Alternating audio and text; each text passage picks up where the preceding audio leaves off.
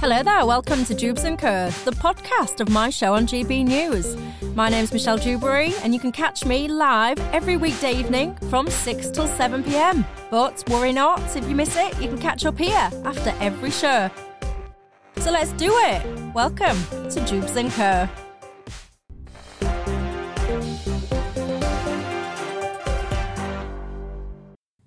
Thanks for that, Ray. Well, keeping me company till 7 o'clock tonight, we've got my panel. Ali Miraj, who's the founder of the Contrarian Prize, the writer Candice Holdworth, and Jeevan Sander, an economist at King's College London. Good evening to you, and especially to you, Candice, a new face on GB News. We always like new faces, don't we? You are very welcome tonight.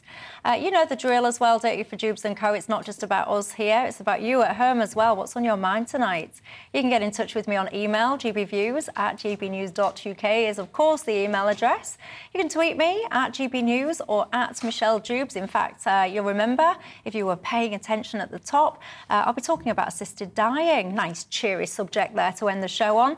So we'll be running a Twitter poll tonight asking, are you in favour of it or not? Get yourself on Twitter, tell me your thoughts before the end of the show. And don't forget, if you haven't already, you can subscribe to us on YouTube. We've got an app, we're on the radio. Wherever you are very, very welcome.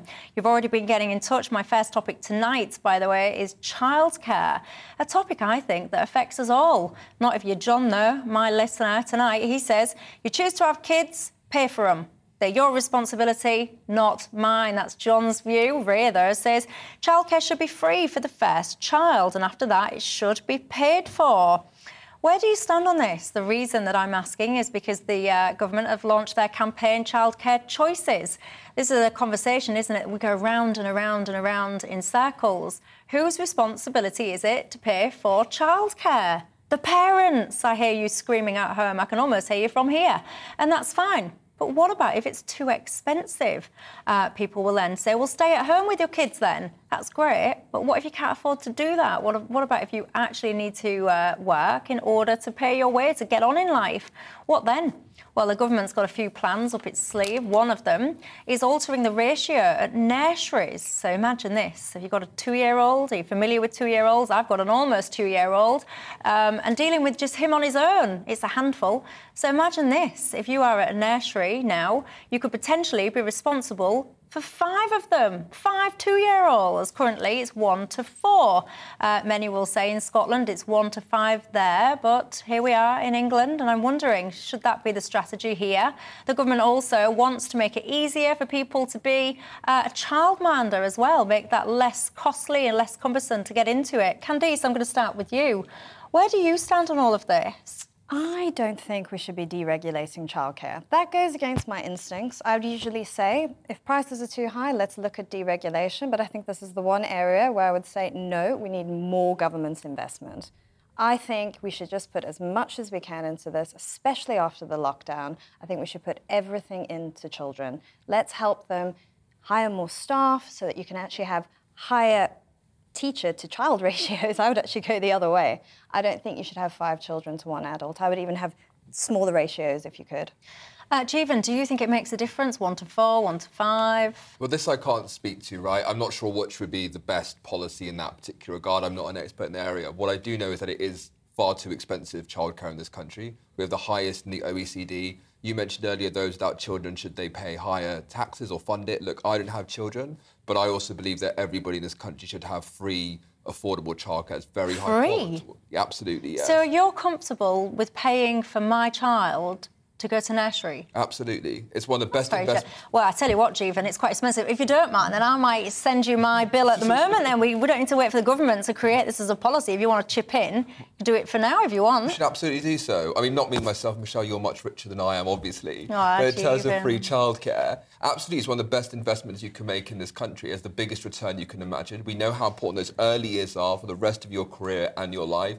Those children will grow up, they'll work and they'll do great things, absolutely. So before I bring you in, Ali, I do want to just test your theory a little bit. So you say free for all children, so I can have 6 children and you'll still pay for free all of them? The same way you pay the free childcare when they go to school. Yes, you do say, by the way, it's early years education. I think you should have free early years education. Full-time? Full-time.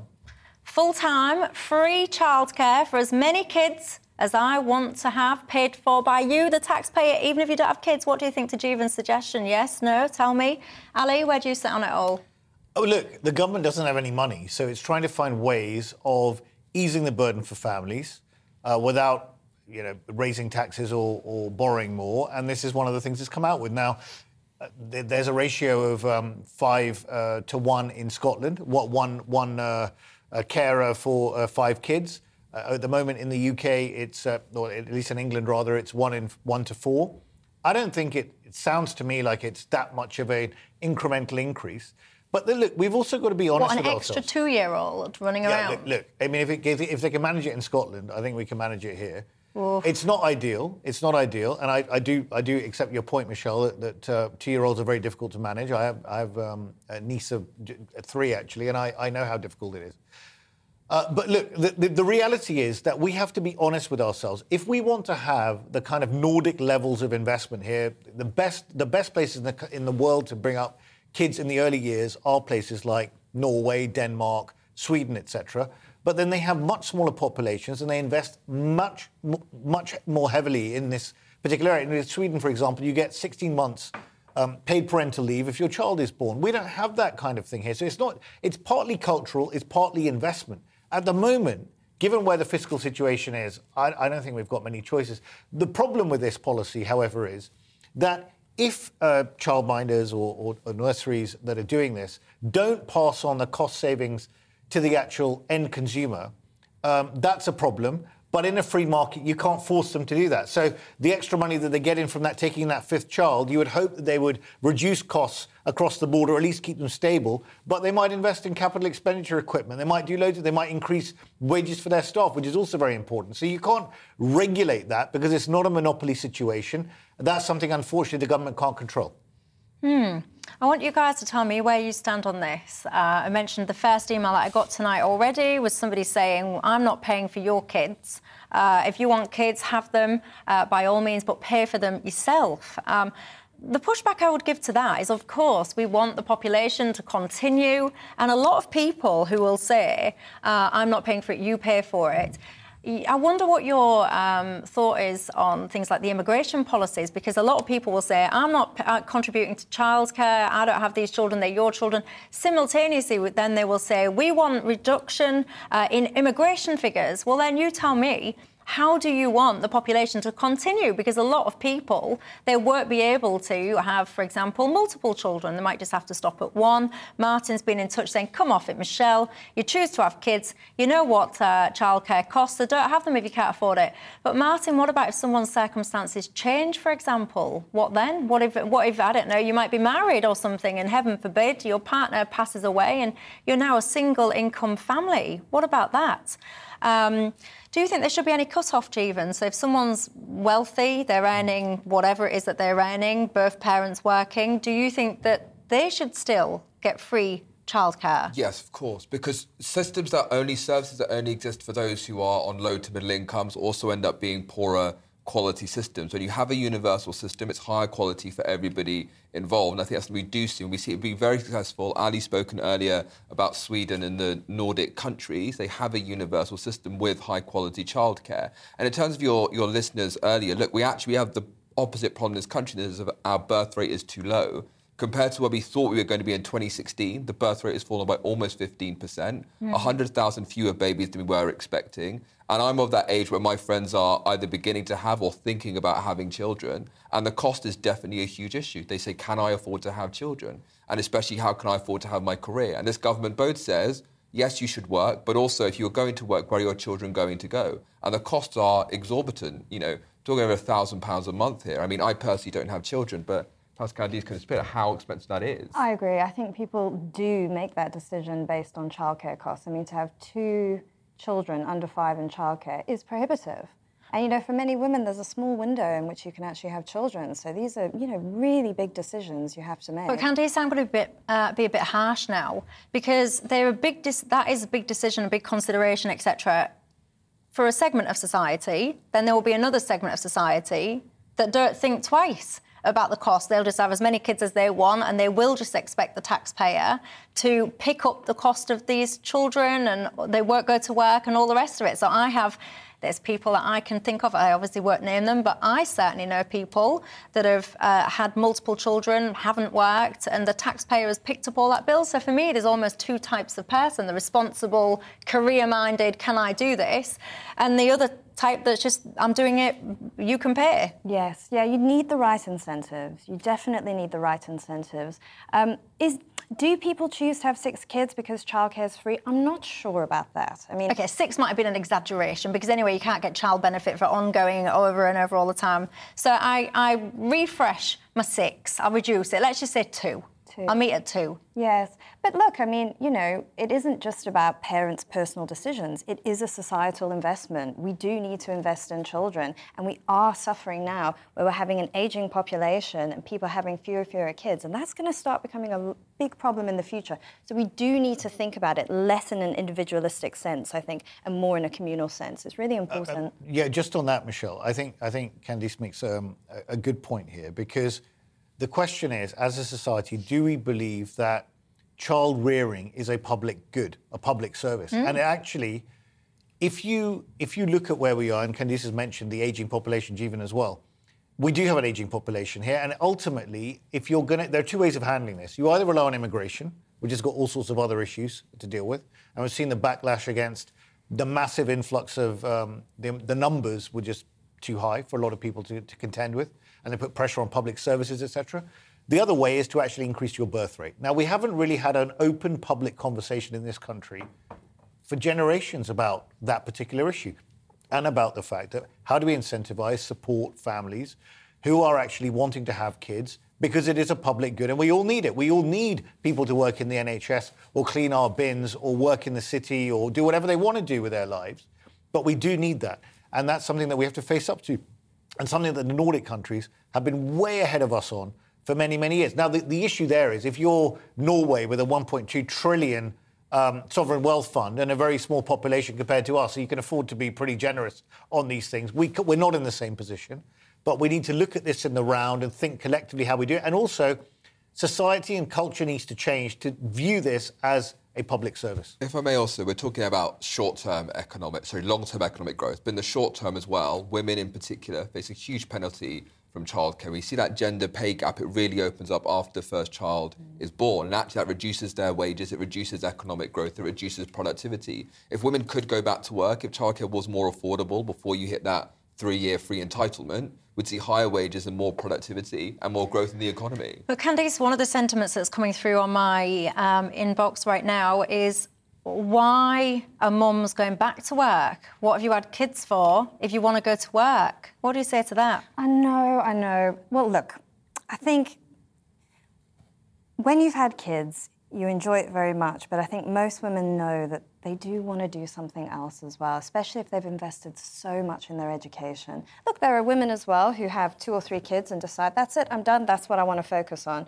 Maybe when the kids are older, they'll then go back into work. And I think that that's also something we should focus on, allowing routes back into work for older women who've taken time out to have kids. And I think there needs to be more recognition of that. I think that women do feel that there's a penalty for leaving work to have children, and they sort of feel this pressure, like the questions you've been getting, stay home and look after your kids, and then they do that, and then when they get back into work, that isn't really recognised, you know, that they've made that sacrifice, and they've used all those skills, because you do gain a lot of skills from raising kids. Fantastic multitasking and everything.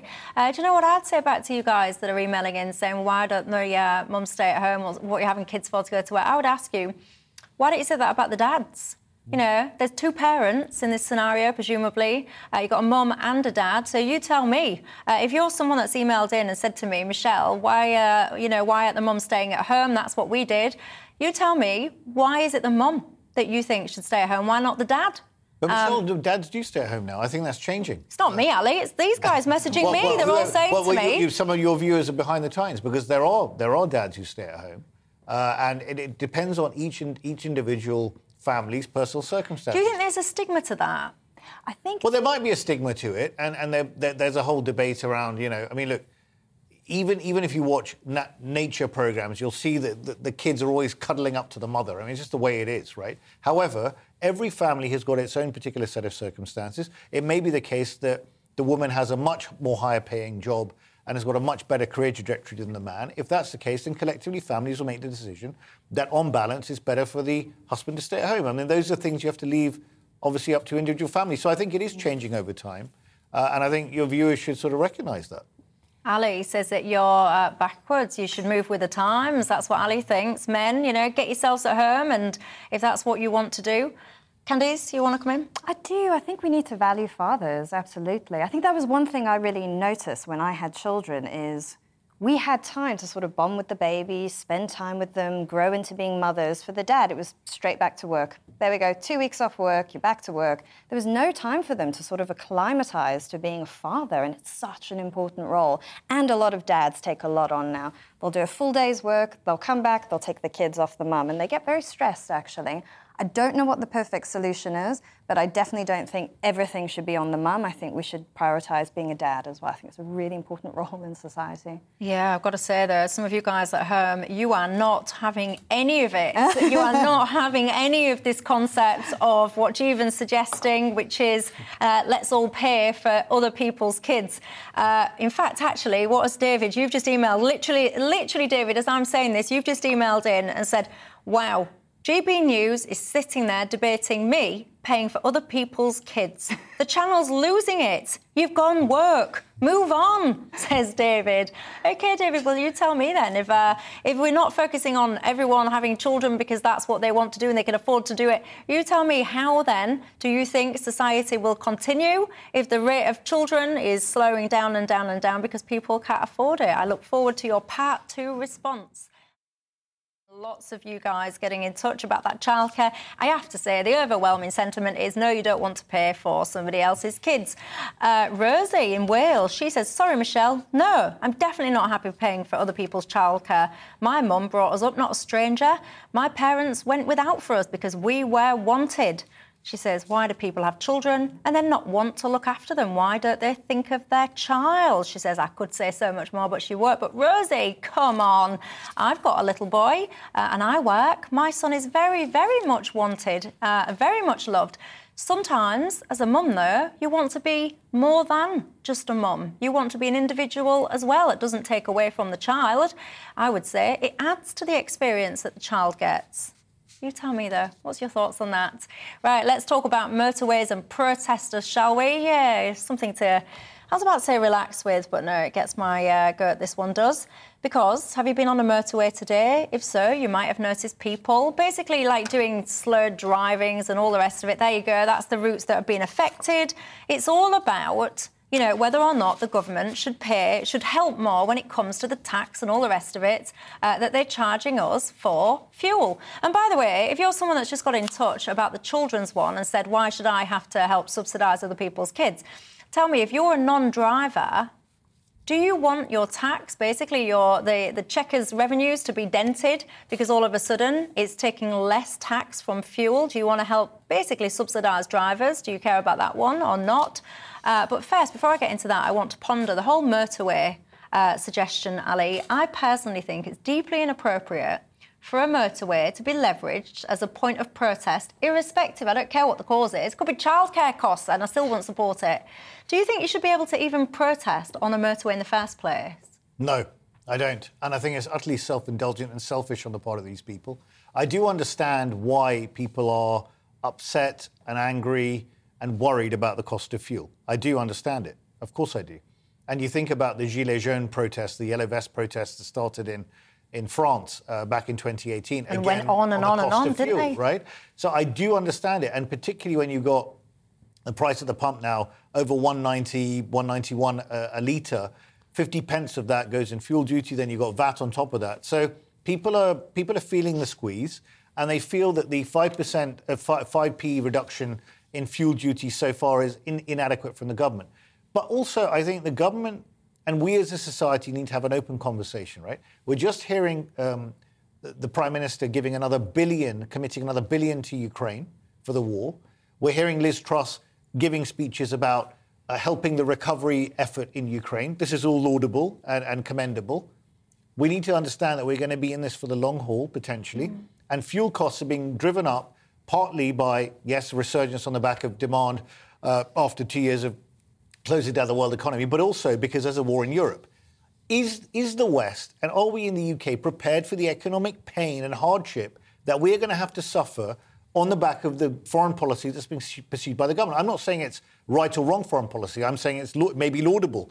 But are we having an open conversation with ourselves about pain? Within 3 months, 3 or 4 months, we're squealing, right? This could go on for months, if not years. And do you think Putin's going to actually now play softball with us? Of course he's not. He's enjoying the fact that he's cutting supplies of gas by 40% in the Nord Stream 1 pipeline to Germany, which is going to inflate their price. They're talking about rationing of gas in Germany, right? We're not even talking about rationing here, and people are squealing. I understand people are suffering. We're all in it. We're all suffering. People on the lower income should be helped as much as possible, but no one is having an open, honest conversation about the costs to the economy and the fact that if we want to do this and we want to support Ukraine, it's going to involve pain, economic pain for us, and we should be prepared for that. Well, you can't say no one's having the conversation, because we're having the conversation. Exactly. We will lead the way with the conversation. Jeevan, where are you with it all? Well, in terms of the war, or at least the Putin's invasion of Ukraine, we should be supporting them. I appreciate there are costs, but I would say assuage the costs on families.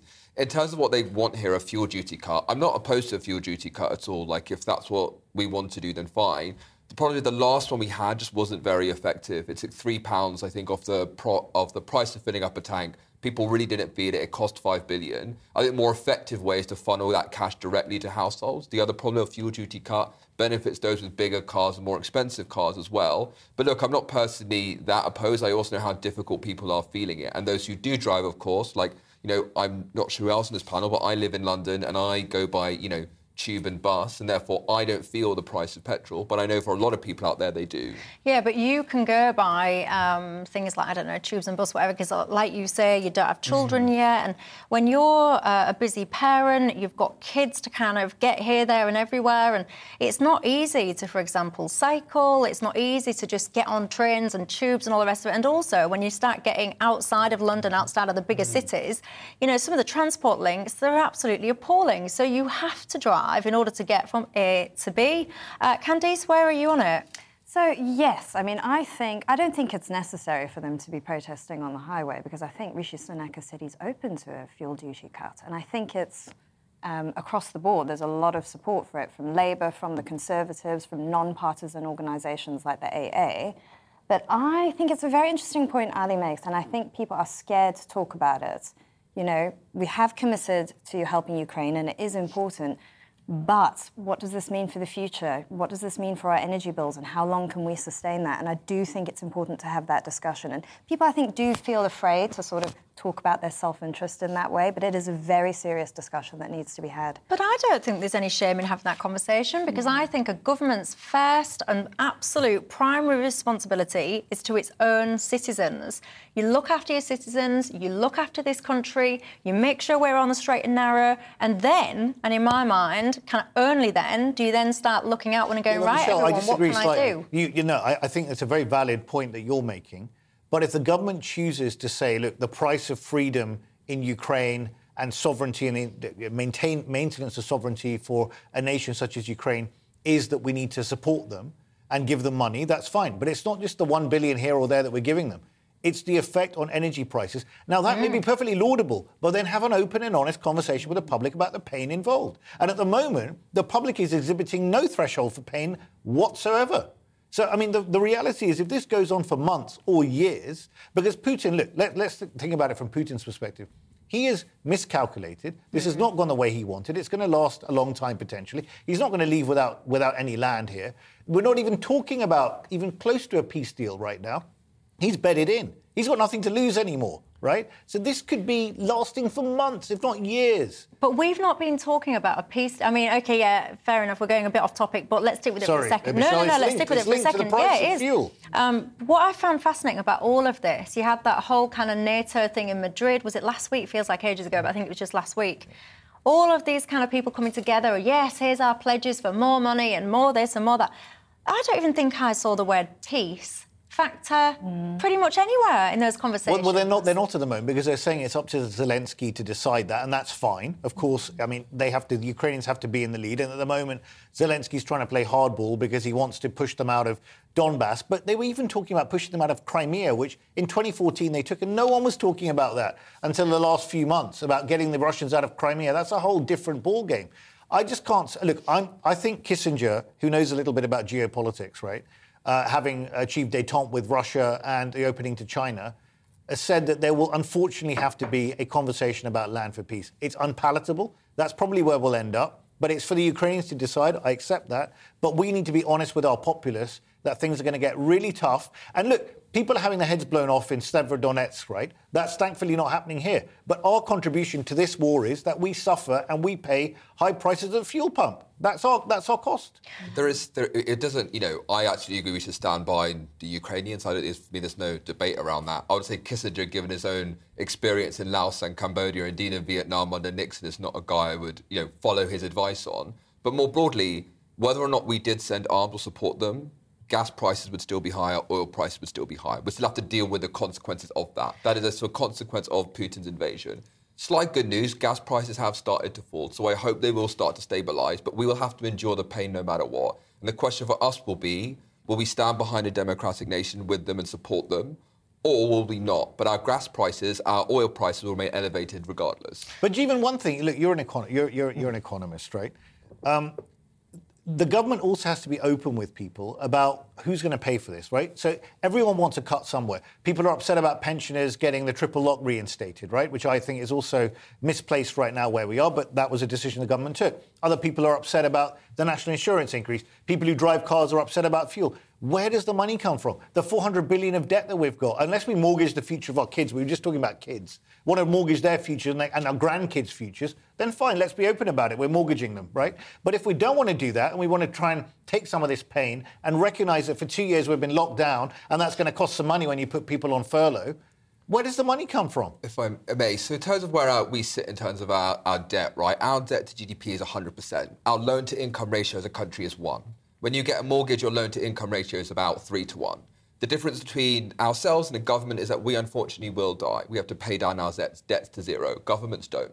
So we don't have to worry about the sustainability of our debt. In terms of raising taxes, though, look, you spoke about national insurance.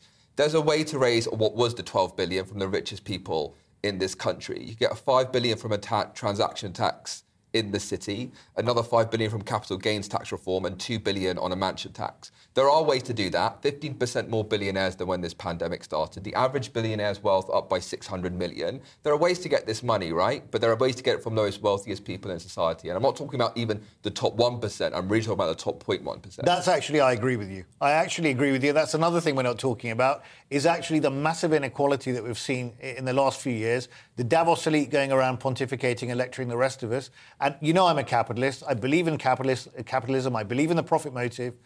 Michelle, you're an entrepreneur by background.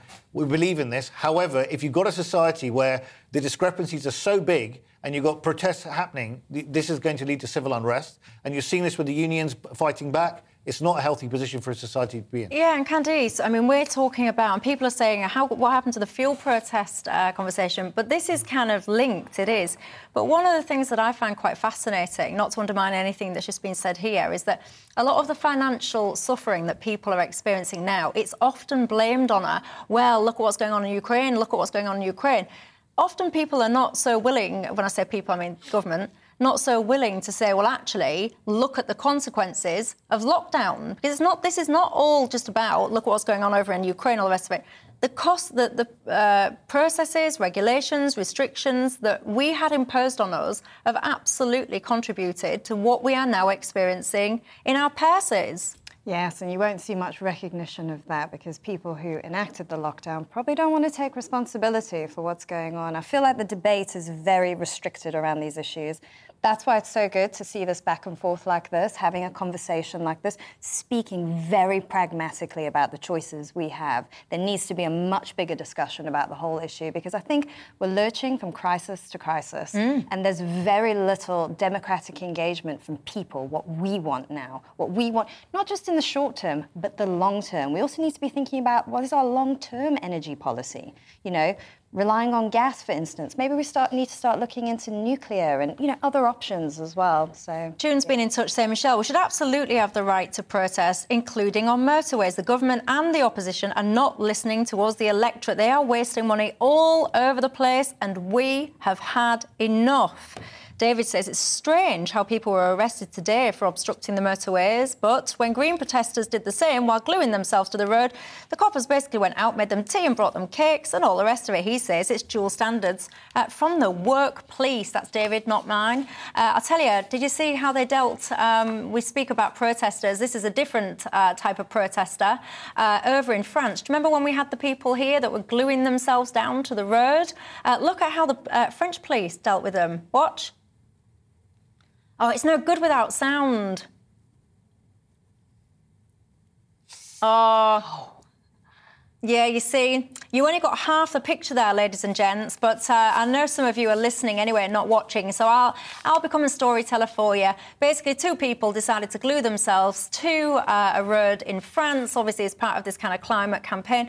The police had absolutely none of it, walked up, just basically yanked their hands off the floor, and if you heard the sound, it made like a great kind of Velcro, rippy sound. It was excellent. And the guy there, you'd have thought, I mean, look at him.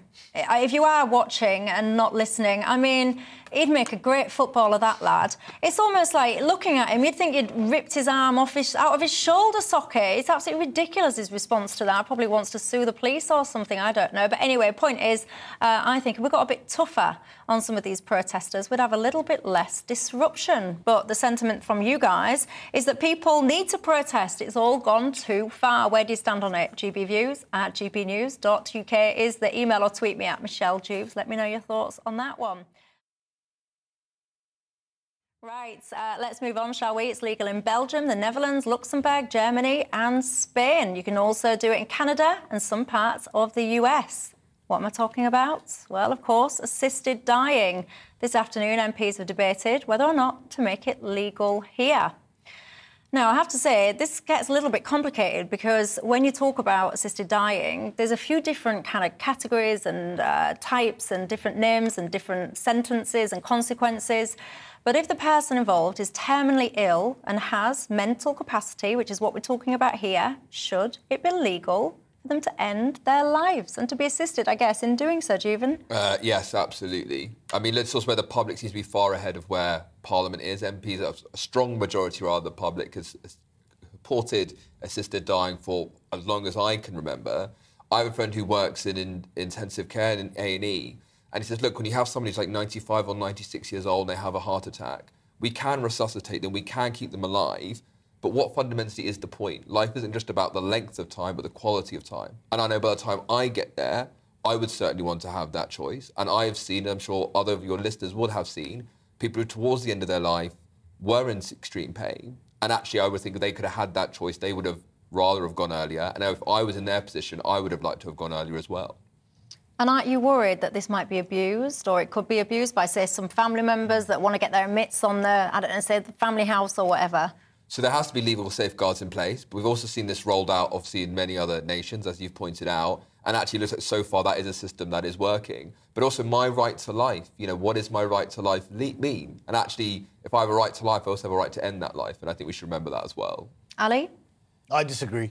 I think it's a very slippery slope. And I think the examples Juven's given of someone having a heart attack in their 90s and whether you resuscitate them or not is slightly different. I think that would be, I'm not a medical person, but as I understand it, that would be a decision for the clinicians and the family to take. What we're talking about here is someone who's got mental capacity and is being put in this position where they actually want to decide themselves whether they terminate their own right to life. Now, you could envisage a situation where you've got some pretty unscrupulous relatives who are trying to pop you off to get their hands on your inheritance, right, and putting pressure on you.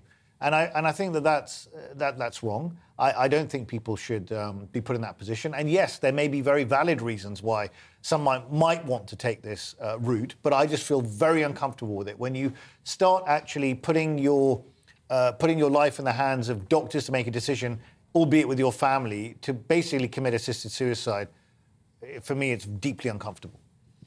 I agree. I just worry that a lot of elderly people as well, they become very depressed I mean, that's acknowledged by people who work in psychiatric elder care, and they can begin to have very dark thoughts and begin to feel like they're a burden. Yeah. And that's a big, big concern for me. You know, we don't take care of older people's mental health well enough at all, especially when they're at the end of their life and they're very ill. I do understand that people don't want to die in pain and they don't want to suffer, and I absolutely empathise with that. But I do think that end-of-life care is not great, and I have a similar position, you know, with the early years. At the end of life, we should put as much into it as possible, you know, when people are vulnerable, and improve it if we can. But Ali, you know, we're talking about like if someone's elderly, this, that and the other. What about if you're a young, fit person and then all of a sudden you get diagnosed with an illness and you can see the future mapped out because you can see, you know, other people that have had it, you've seen the route that you're potentially going to go down, your body starts kind of failing you and your mind is there but your body's not there, and you live a shadow of your life and you decide this isn't for me. Why should you essentially be forced, if you like, to carry on living a life that you barely recognise from the one that you once held against your wishes, and you have to just see out your days, maybe in pain, maybe not, but certainly in a way that's restrictive and different to the way that you wanted to? Why should that be forced upon you? Well, look, I mean, I do empathise with people in that position. I really do, and it's a very, very difficult situation they find themselves in. I just feel deeply uncomfortable with the notion of taking of one's life. Even suicide more generally, actually, I feel uncomfortable with. That, you know, I don't think it's something that we should be encouraging, and I think there have to be safeguards around it. That's my personal view. I know a lot of people take a different view. The public seem to be 70% in favour of this, or over 70% in favour of it. And there are very complex moral questions about it, but also questions of judgment and also of the individual that feels that they're being put in that position. So it's not ideal, but that's just a personal view that I hold, and I feel very strongly about it. I've asked you guys at home, by the way, where do you stand on it? There's a Twitter poll running. About 80% of you so far are in favour of it, 20% of you not. So the viewers are in your kind of camp, Jeevan. That makes a change. Yeah, it does actually. Yeah, well done, everyone. Well, I did found the contrarian prize. I'm contrarian, of course. Yeah, back in Jeevan, we like this. Here we go. I think, look, the point there about encouraging, I think it's about encouraging, right? I think people who, when they come to that point in their life, get to make that decision. And also, there is a question about what do we actually want the end of our lives to look like? Should it just be about length, or do we want it to be about quality? What do we want? Given that we now live in a world where actually we can extend our lives far beyond what we could have imagined 50, 60, or for the most of humanity, the idea that we could keep prolonging life, that we could resuscitate people, keep them alive on a machine. These are things that biologically, emotionally, evolutionary, we weren't really prepared for. And yet now this is where we find ourselves. So right at the end, what do we want that end to look like, and what do we want it to mean? I agree with an honest conversation, by the way. I think it's an honest conversation we have to have. How do we want to end our lives, given that we know we want them to end? And for my personal view, and I think those at home here would agree, the length is not the only thing, and it's not the most important thing. Well, yeah, quality. When you get to that end point, I think you'd want to go, and I'd want to go with my faculty and my dignity. I wouldn't want to be going shriveled. I also want to go, again, my friend who works in intensive care and A&E, most people who die end up dying in a hospital. I wouldn't want to die in a hospital. I would want to die at home. I wouldn't want to constantly be going in and out. I've had relatives who spent years going in and out, and at the end were almost confined to those beds. I wouldn't want to go like that. I would want to go at home at the time of my choosing and say, okay, this is now finished. It's clear there's nowhere else to go. It's time to leave. Yeah, and I think the home thing for me is an interesting one as well, Candice, because if you are in that, it must be an awful predicament, and if that's where you are and that's the kind of card you've been dealt, so to speak, to then have to, in some cases, I know that people have to go over to places like Switzerland.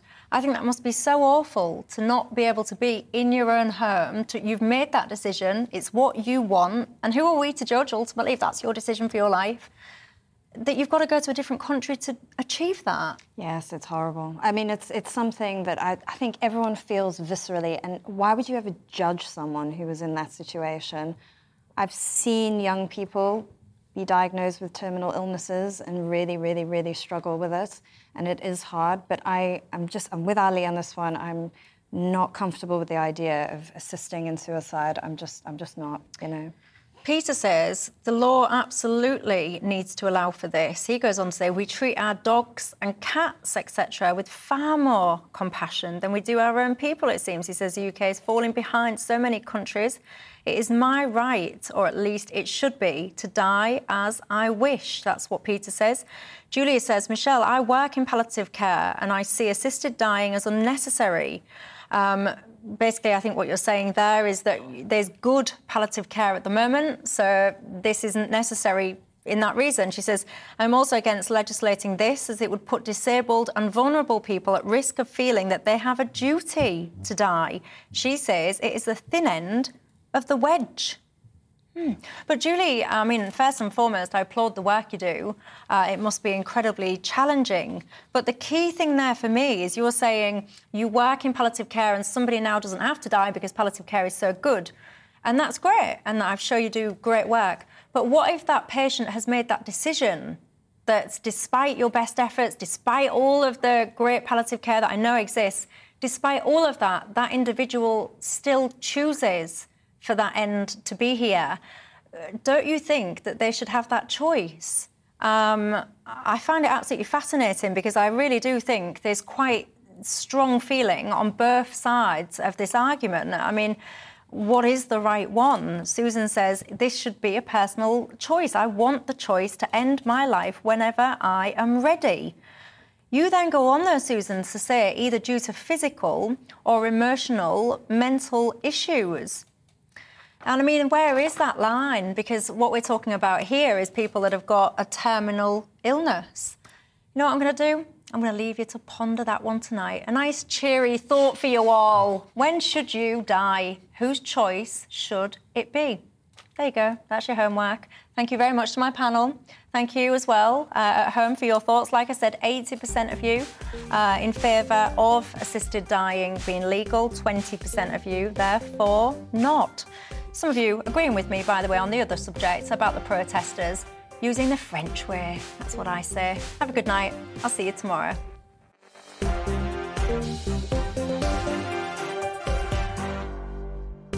Thanks for listening to Jubes & Co, the podcast. Don't forget to subscribe so you will never miss an episode. And if you've enjoyed it, leave us a nice comment. I'll see you next time.